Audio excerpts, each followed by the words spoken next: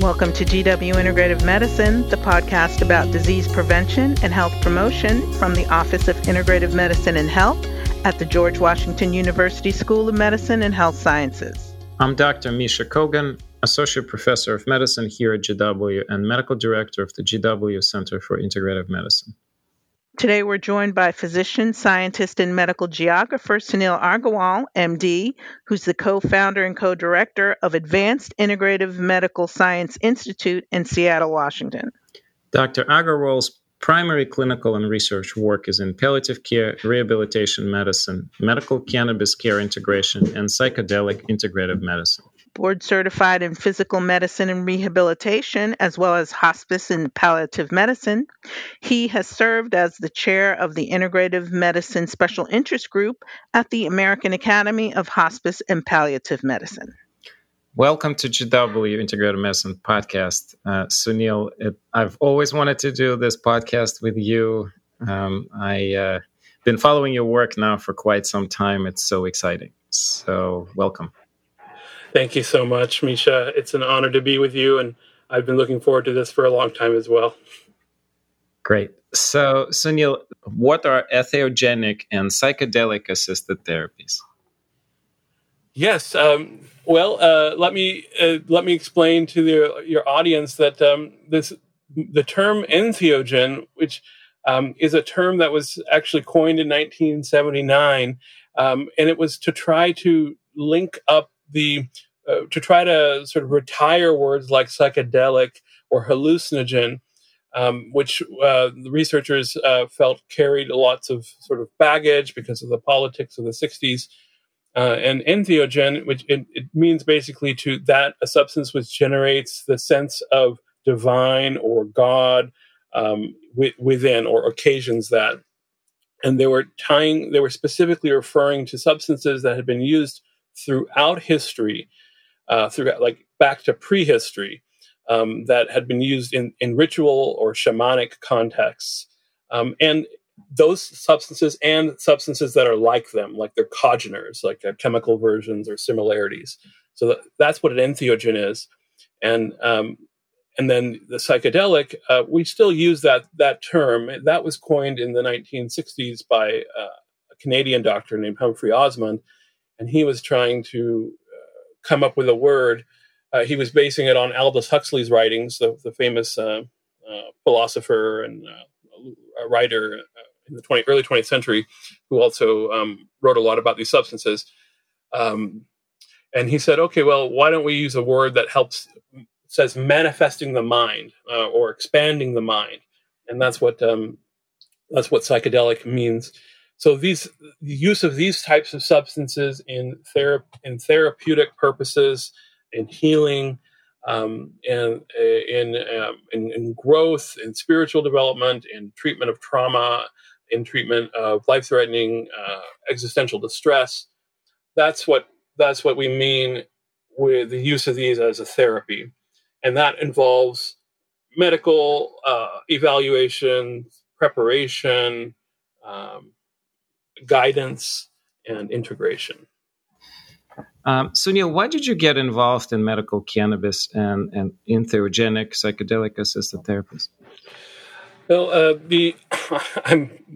because I wanted to. I found them useful in my own healing. First of all, I'm not a robot. I'm a human being. I've gone through my own challenges, and when I was in my 20s. I found that these substances were very helpful for me to deal with different aspects of trauma I had growing up, and healing. And then as a student, I was really interested in chemistry and the brain and mind, and I was fascinated to understand that more and more research was being done to start to understand the way in which, for example, cannabis and cannabinoids interact with the brain and nervous system. A whole new receptor system had been discovered, a whole new method of neurological signaling, basically, which was a kind of a feedback system, which was widespread. And I thought that was such a huge finding. So, and then with psychedelic therapies, Same thing. There was more and more being discovered and understood about the nature of consciousness and what we call the default mode network, and kind of the way in which standard egoic frameworks, sometimes the somatic, the way in which the body can somaticize or get into a sort of a defensive posture, and then the way that psychedelics or medicines that disrupt the default mode can help lead to new ways of being in the body, interoception, awareness of yourself.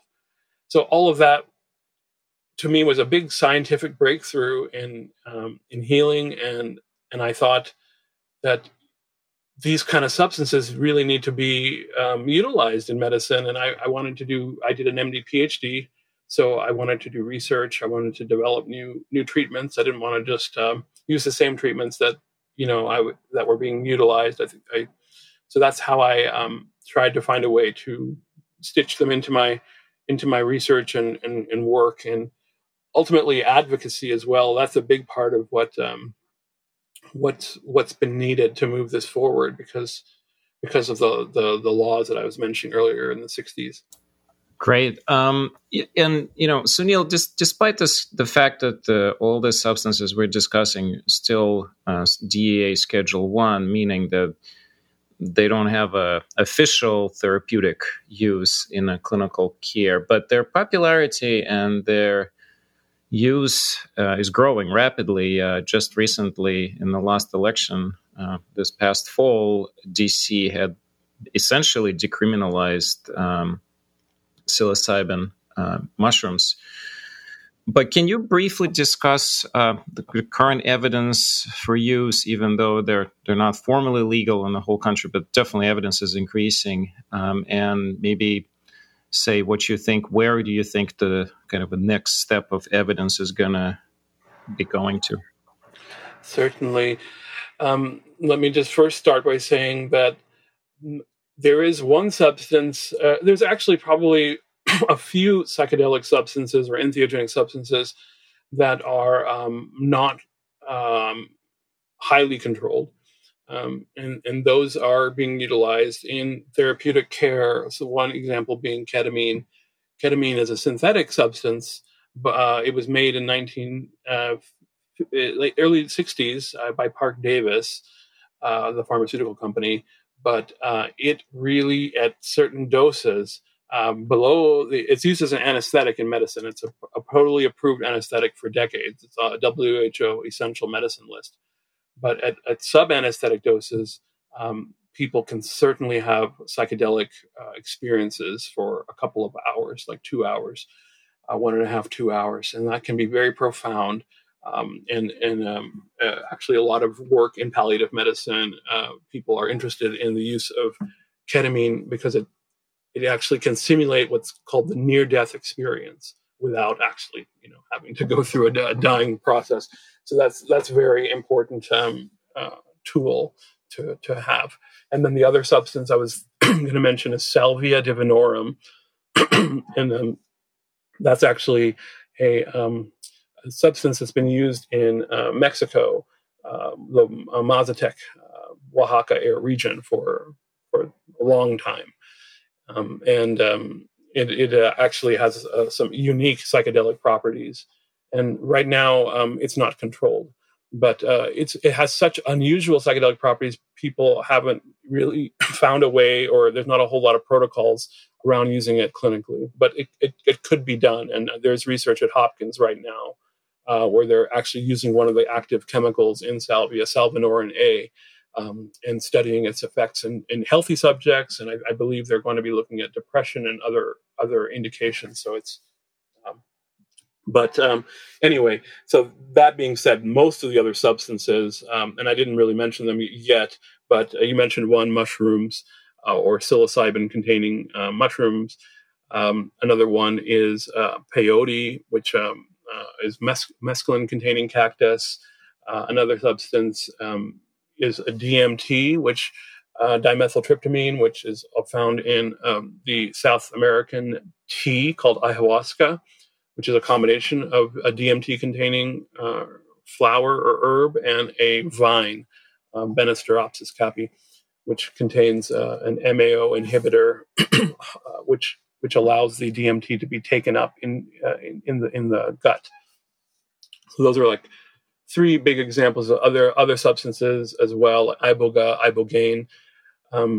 So all of those substances or their active chemicals are listed in Schedule 1 of the of the DEA. And yes, there is a huge move now to decriminalize them in various cities throughout the country, and I'm sure that's going to continue and at higher levels. And actually, the state of Oregon just this week decriminalized all substances. It's sort of like a parking ticket infraction, so it's not exactly like zero penalty, but it's not any criminal penalty for certain amounts, and that includes all these substances as well. So that's the way the trend is going in terms of policy, and I know that this is going to be taken up, I think, at the national level as well with the national policy. At least there's signs of that. We'll see, but. So then the other context in which access is happening is in the clinical trials that you mentioned. So more and more settings, clinical scientists are giving these substances to both healthy subjects and ill patients. And already, I think, just dozens of trials really, both in the U.S. and around the world, have been done since the freeze was lifted. And that's sort of actually in the 90s. You started seeing some of the earliest studies on use of substances like psilocybin in end-of-life care, and use of psilocybin in obsessive-compulsive disorder was some of the early studies that were done in the U.S. in the 90s in UCLA and University of New Mexico. And then, the big push happened at Johns Hopkins. They really started a much more robust research group there, Roland Griffiths, and they did many studies and really were able to show in a longitudinal data. Like they were the first ones to show that 14 months after a psilocybin experience in healthy subjects, that they continued to report that it was one of the most significant experiences of their lifetime. And persistent antidepressant effects have been demonstrated. That's been shown in other studies now as well, longitudinally at the other centers that are involved, which are many academic centers, NYU, University of Wisconsin, UCLA, and the list is growing. And there's psychedelic research centers popping up at, Harvard and UC Berkeley, and I'm sure more to come. So it's kind of a very fertile time. The evidence base, there's a lot of phase 2 studies happening. So, and then phase 3 study is underway right now, which is a much larger study with a larger population. That's happening with the substance MDMA, which I haven't mentioned yet. That's again another pharmaceutical psychedelic that was invented in Germany in the early 20th century. But then repopularized in the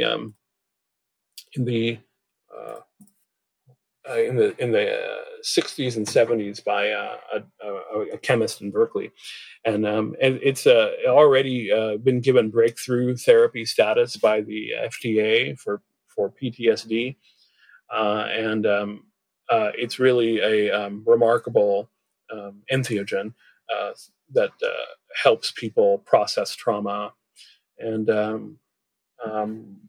improve the ability to connect with others, we think, through oxytocin. Anyway, so that's going through phase 3 trials right now, and I've heard the preliminary data is very good. So I think more will be coming out, and I'm sure the psilocybin is going to be going through phase 3 studies if they haven't already started. There are many now private companies that are studying. One company called Compass, one company called Usona. They are funding a development of psilocybin for depression, and I think it's their studies are underway already. We have some nice data that have been presented studies that have already been done showing remarkable like above the standard thresholds of response in depression. And this is with psilocybin assisted therapy. So it's not just to give people psilocybin. They have preparation sessions. They have an experiential session. They have integration, which means they follow up and talk about the experience with the person or sometimes persons that were with them during the session. And then they do it again a couple of times. So it could be two or three cycles. And then they have a remarkable off the charts response to depression, is what was reported at the American Psychiatric Association a couple years ago. So that kind of data is out there. There's data on smoking cessation that Hopkins has published as well.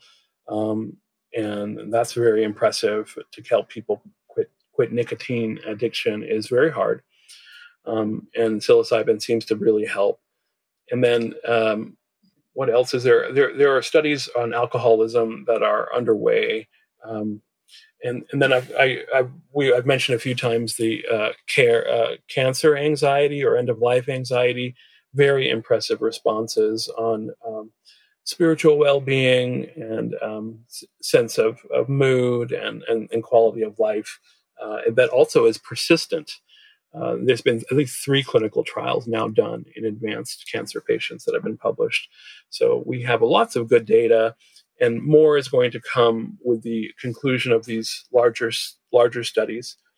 And then finally, I want to mention one more pathway that we're still trying to work on. This is not a research pathway formally. It's called the right to try.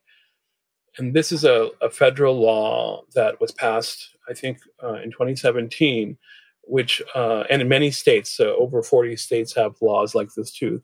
This allows patients that are terminally ill, who are medically defined to have a terminal illness, to have access under the right to try to any substance that could potentially help them that has completed a phase 1 clinical trial and is still in development.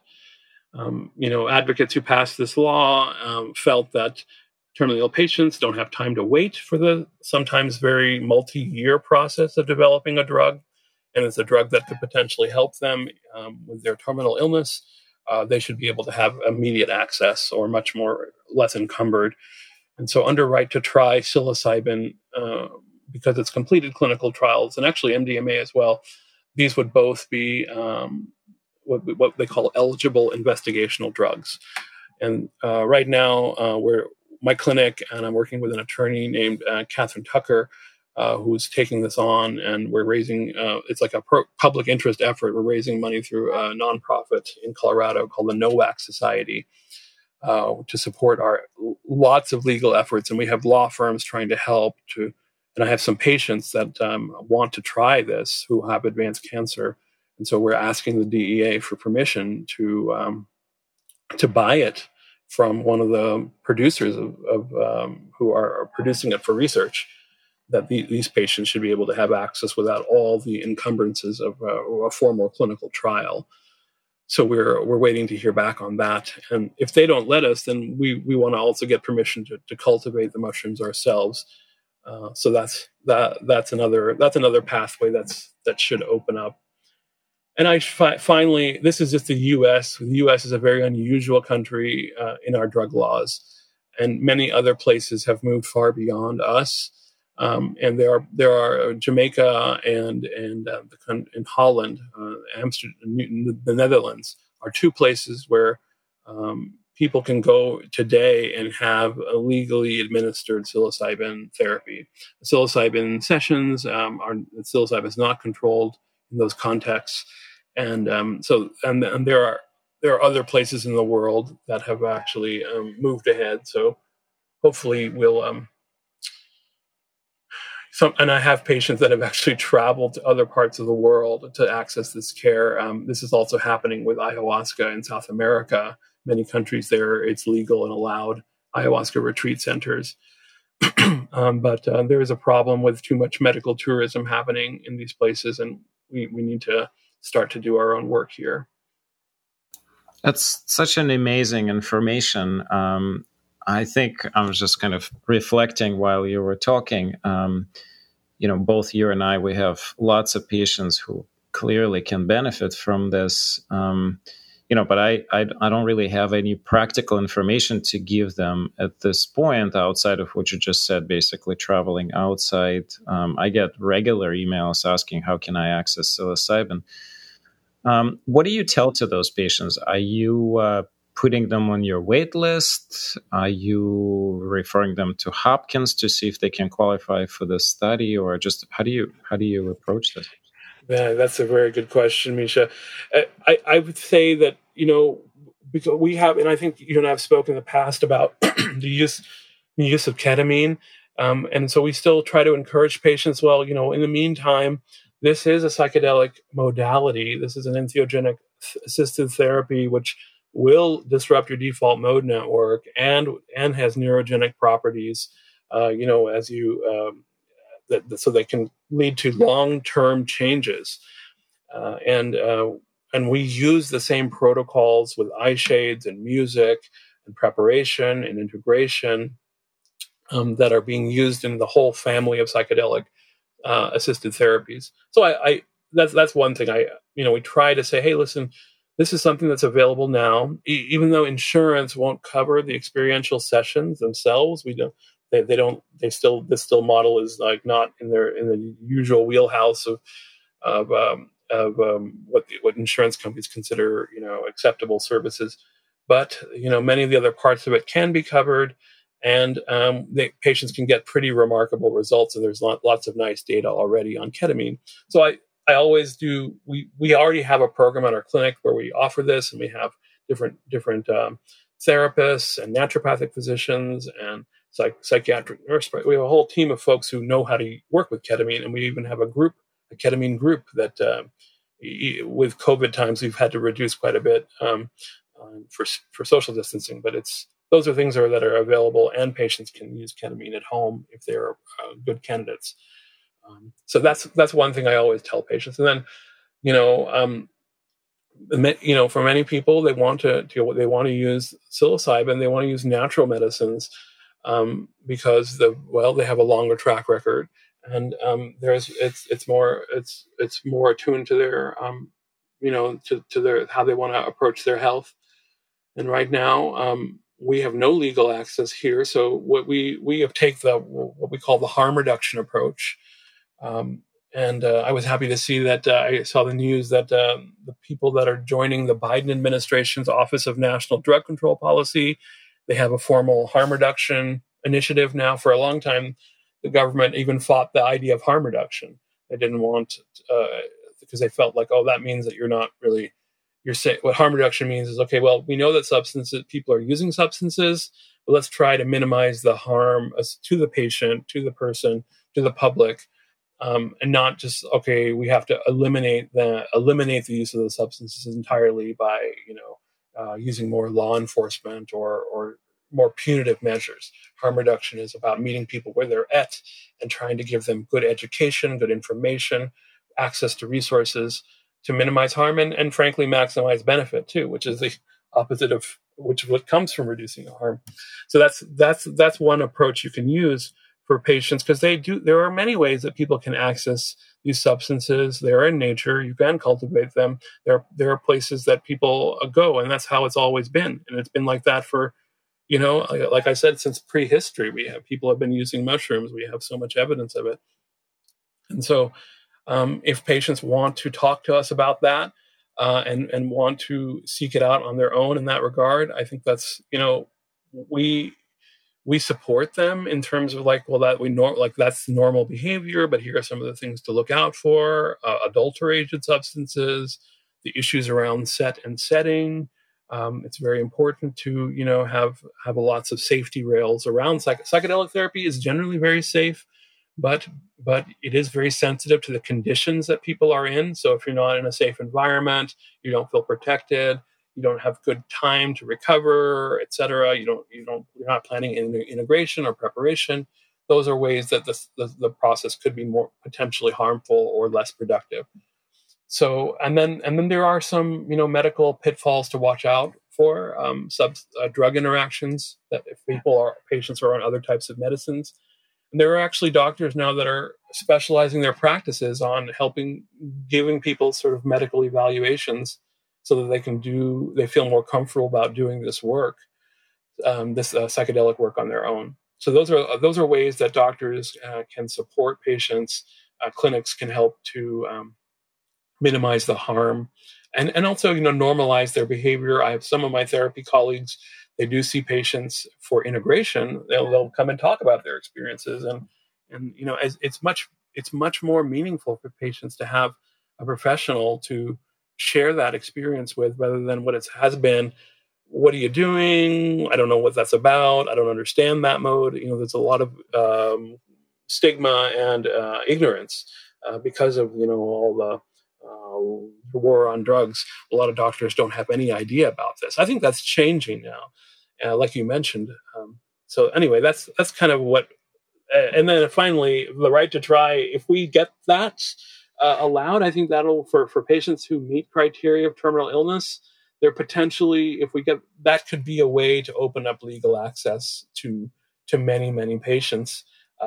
So that's something that I'm hoping we get resolved soon. Stay tuned on that. That's great.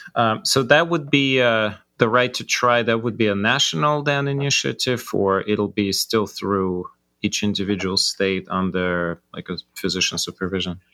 It seems like the federal law, everybody's protected under the federal law, so it would be nationally applicable. The states' laws are still on the books, but those were passed before the federal law because there was no federal law. And in most states, there's a couple of states, like I think it's Missouri. One of the states says, we allow right to try except for Schedule I substances. So that's very unusual, but most states don't have that provision. So I think it would be accessible. I think DC being a federal jurisdiction would be, it would just be the federal law and controlling there. And it would be,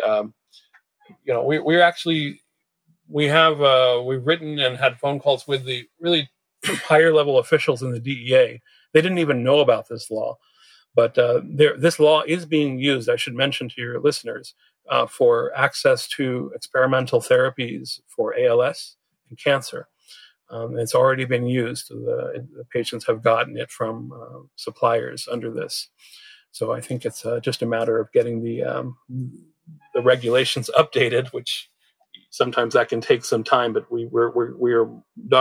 Catherine is prepared to go to court to really raise the issue because they don't have all the time to wait. So I guess stay tuned, and at some point we'll need to catch up with you on this as this continues marching forward. So let's switch to talk a little bit about medical cannabis. I know you have a pretty advanced expertise in this, especially in palliative care. But maybe you could just kind of overview for our listeners, how do you see a role of cannabis in managing complex symptoms in patients near the end of life? Absolutely, Misha. I mean, and I should let listeners know that part of the way you and I have connected over the years, when we were both students of medicine, that we were part of American Medical Student Association's groups of medical students who were interested in integrative medicine or humanistic approaches to medicine. And that was back in the early 2000s. And there was a lot of, already there was data coming out that cannabis could be helpful for managing symptoms such as pain, nausea, muscle spasms, and we were, really trying to talk to our colleagues. You and I were about that data and how to approach it. And there was already laws in place, medical cannabis laws. The first laws were from the 1996 onward, but now it's it's so widespread. And so, yeah, I think, and over the last 20 years, there's been so much more refinement. Cannabis is it's a complex phytomedicine, which means that there's, it's not just sort of like one variety. There's more varieties of cannabis types than there are species of dogs. So, and there's just so many different variations. in the chemical phenotype.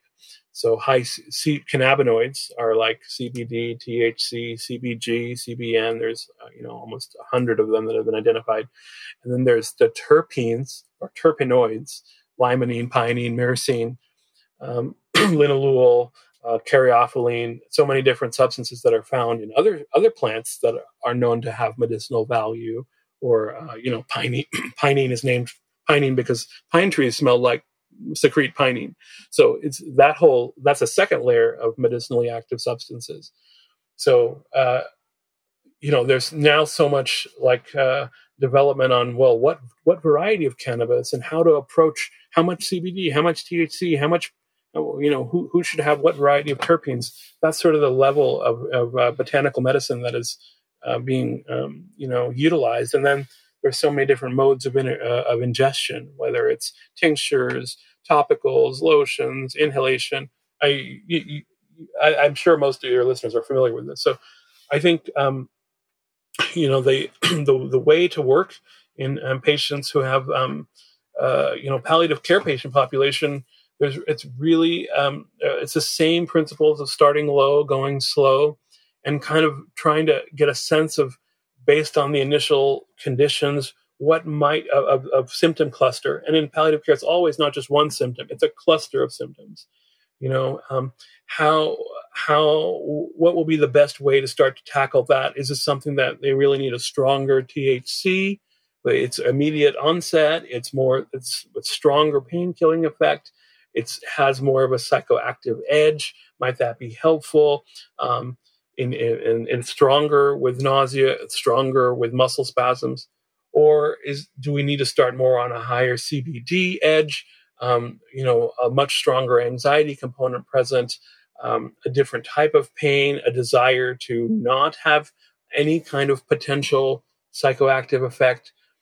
That's sort of, and then or do you want a blend of the two?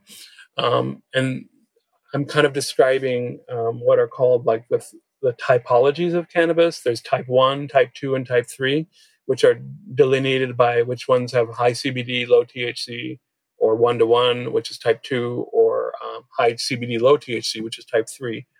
So kind of knowing which of those three buckets in general your patients might fit in, and then having them start on a product or preparation that moves in that direction.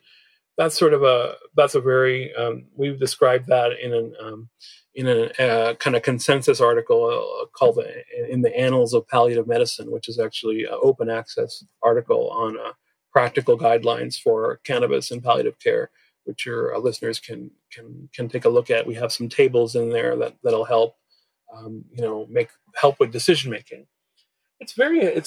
Cannabis is remarkably versatile. People sort of, oftentimes there's individualized titrations. It's not like dealing with methadone, which is a medicine that we use in palliative care, where you have to be really specific about your doses. And, if you miss one or use too much, you can be overly sedated, or, there's safety issues. There's much more of a patient autonomy, I think, that drives the, use. And so I always tell my patients to really feel empowered, try a couple of things. We have a cannabis education clinic that sort of shares the space with us, or health coaches in our clinic. And they have a nice program that we like patients to try to go through. And they can do a lot more individualized dose titrations, even through text messaging or emails, and really help. And because they are not medically licensed, they can actually offer samples, which allow the patients to have a few things to try, so that they can determine what's right for them. That's really the best way to if the conditions are right and the laws didn't interfere, this is how you would do it. And then in hospice care, those patients are harder to reach because of the hospice usually covers all your medicines. But I know of companies that are trying to get high dose CBD tinctures onto hospice formularies. And I think there'll be a lot of patients who will opt to try CBD before they try morphine or other opioids for pain. And I think that's still to be seen, but I think it's very promising. I've seen patients who have who are really hospice patients who are seeking out these substances on their own and finding what we call opioid sparing effects. So that's been I think that's going to grow. Yeah, I think the cannabis is really the only substance I can think of when you mentioned the clusters in palliative care. I think that's really the sort of the most important subject. We don't really have in palliative medicine something that could treat 3, 4, 5 symptoms simultaneously. I mean, if the patient comes in with a cluster of 5 symptoms, we're going to have to prescribe 5 medications. And here comes cannabis, where literally all of those symptoms can be addressed simultaneously when you pick the right dosing, right product, right delivery system, and just what you said. I mean, the capacity for different delivery and different dosing and different titration schemes is basically limitless. I mean, infinite in essence, with its strains and So that's right. So do you think the sort of a future of cannabinoid medicine is, at least in palliative care, let's just say it, already here, or do you think are we still sort of just kind of in a baby steps entering and we haven't really gotten there yet? Well, yeah, there's always we're still there's still so much to go. I mean, number one, any form of medicine is going to be.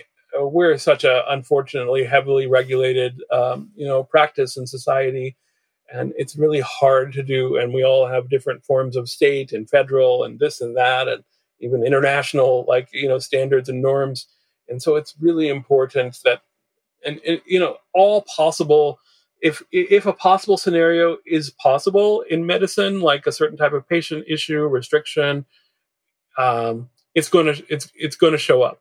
And so you really that's why you have to have really universal, uniform systems that protect all possible scenarios. And because of cannabis's status as a Schedule I drug, it's still very limited in terms of how it can get into places like nursing homes or hospitals or settings which are really difficult without really good regulation. So it's still very much an outpatient product preparation. It's still very much there's still access barriers for people who can't afford the costs of dispensaries or aren't able to grow it or seek it that way.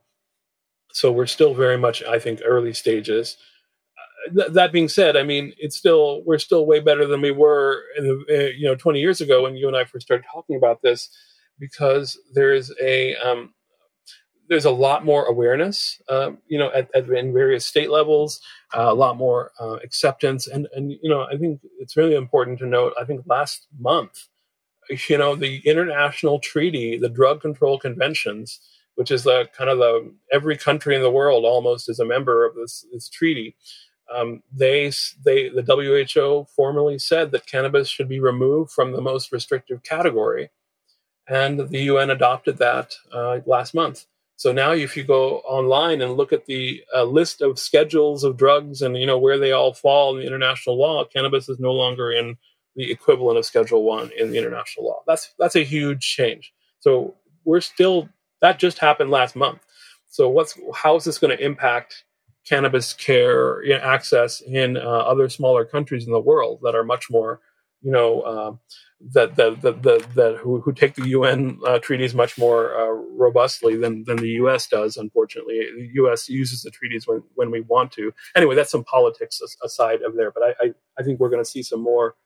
And then the Congress is now going to pass. I keep hearing that they're planning this year to do comprehensive legislation to remove cannabis from Schedule I. Now that the Democrats are in power, so that'll really move things forward if we can get that, especially to access to the more vulnerable patients in settings like I mentioned, hospitals and nursing homes, and that kind of thing. So I think that's what's going to come. And the other thing I want to mention, Misha, is I'm really excited to see more and more cannabis falling back into the family of botanical medicines. For a long time, we've kind of treated it as a special plant. I mean, it is a really remarkable plant, don't get me wrong, But historically, in traditional medicine, traditional Indian medicine, traditional Chinese medicine, where cannabis has been used for thousands of years, it was rarely used as a single agent. It was combined with other plants, and I think that there's a because we know so much about other plant medicines. I've already seen formulations where cannabis is being combined with things like melatonin or things like valerian and other types of plants that we know have safe and gentle effects in pain or anxiety or insomnia. And that actually what might lower the dose of CBD and THC that is needed, which will make it even more tolerable for patients. So I think that's going to be another future wave. Well, I think that is all the time we have. I think ending on this positive note, I love it. I think hoping that we will see some political efforts going at removing it from Schedule 1 and making it more accessible. I think we all can agree on this podcast would be most likely a good thing, assuming that we can maintain a good quality control and remove bad players, so to speak, from the market. So I think with that, that's all the time we have. Thank you, Sunil, so much for joining us. I hope we'll bring you back. We'll definitely bring him back. So yes, thank you. It's been a pleasure. Thank you so much. I really enjoyed our conversation. I look forward to future conversations. This is the GW Integrative Medicine Podcast from the GW Office of Integrative Medicine and Health. I'm Dr. Misha Kogan. And I'm Janet Rodriguez. Thank you for listening.